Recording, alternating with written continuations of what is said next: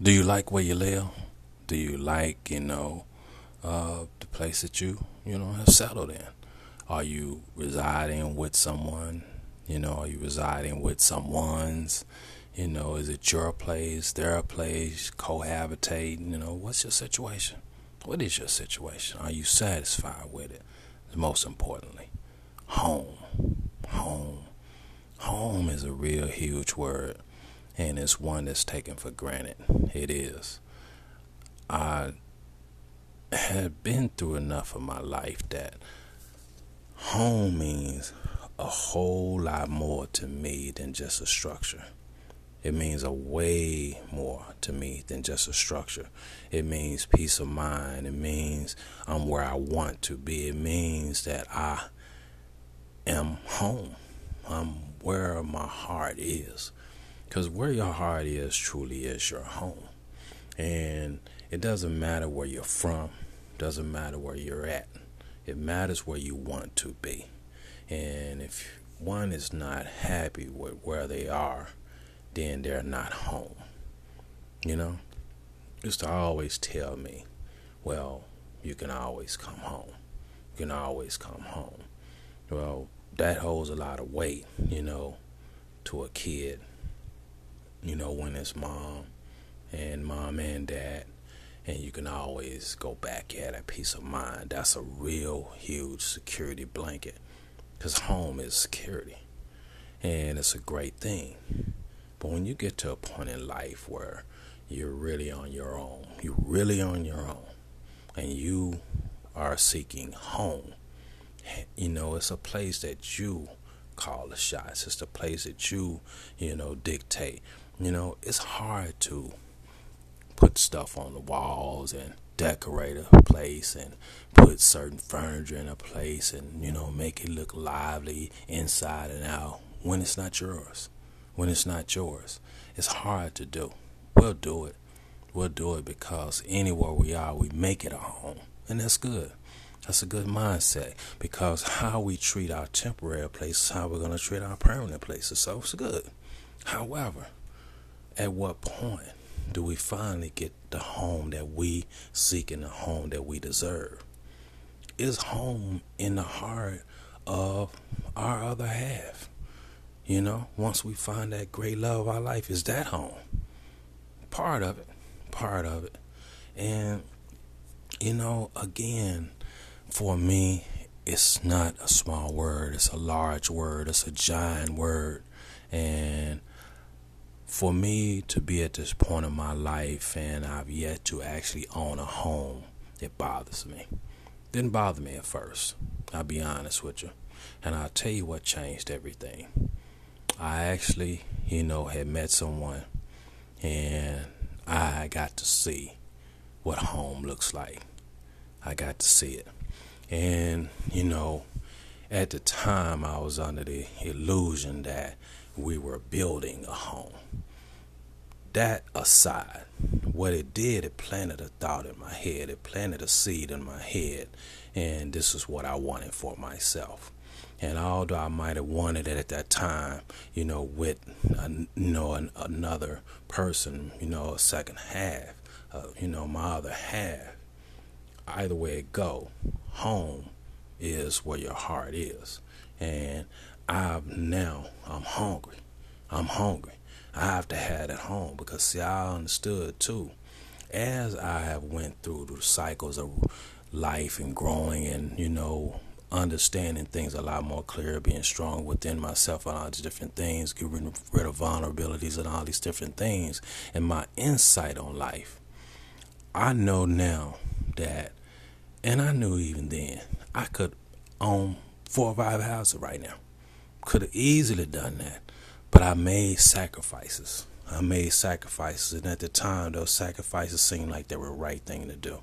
Sometimes you do it for your children. Sometimes you do it for, your parents. Sometimes you do it for the sake of thinking it's the right move to make. Because again, home, right? Home, where you're from. All these different things. Not understanding certain things. And so, I made a lot of sacrifices. sacrifices that I did not have to make, but I can't go backwards. I'm all about what's going on right here and right now. And as we sit here right here and right now, I'm seeking to not make up for lost ground. Again, that's going backwards. But I want a home. I want a home. I want a real home, and I want it to be mine, and I want that peace of mind. I want it to be where I want it to be. I want the atmosphere to be I get to decide how it's going to be, you know. It's nothing against apartments, but apartment is not my home. Apartment, I don't get to decide how the atmosphere is going to be. Apartment, is what it is. It's a loan. It's a loan. You're loaning me a place to lay my head. Good looking out. Appreciate that. Many millions of apartments throughout this country. Appreciate that. Good looking out. However, at some point you outgrow it. You do. You get to a point you outgrow it. I met, several women that lived in apartments, and they had things in their house, so those apartments so stuffed to the gill, because one or two things is that they moved from a house to that apartment, or they really had outgrown it, but they just hadn't transitioned into just going on and getting a house. So either way it goes, they were in a home frame of mind, whether they knew it or not. And at what point do we go on just get the real thing? I want the real thing, just like love. I want the real thing, just like friends. I want the real thing, just like, the structures around me and everything I build in my life. I want the real thing. Home is the real thing. And we determine what's home for each and every one of us. What are we satisfied with? Now let's go back to that home or where we're from. That might be your home. That might be the place that you have determined that, you want to live for the rest of your life. Wow. Standing ovation. I'm giving you a standing ovation. That's a great, great thing, man. Nothing like that peace, because it's all about peace of mind. I really am firm on peace of mind. And nothing like a peace of mind. If one is determined that, where they're from is their home and that's where they want to build their castle, great. You're 2/3 of the way there. The rest of the way is a lot easier when you have your actual location. I, on the other hand, am not there yet. I had a location, but not the location. So I got a long way to go. My picture and the future that I'm seeking to build is 1,000% incomplete. 1,000% incomplete, and although I worked on foundations to try to get something set financially so that I can be able to purchase that home and pay my rent and, make sure my icebox is full and make sure that I have a car to put in my garage or my carport or whatever, still don't have the actual home. And that is a problem. It's a problem. And so I'm seeking to get my home, and I'm not accepting anything less.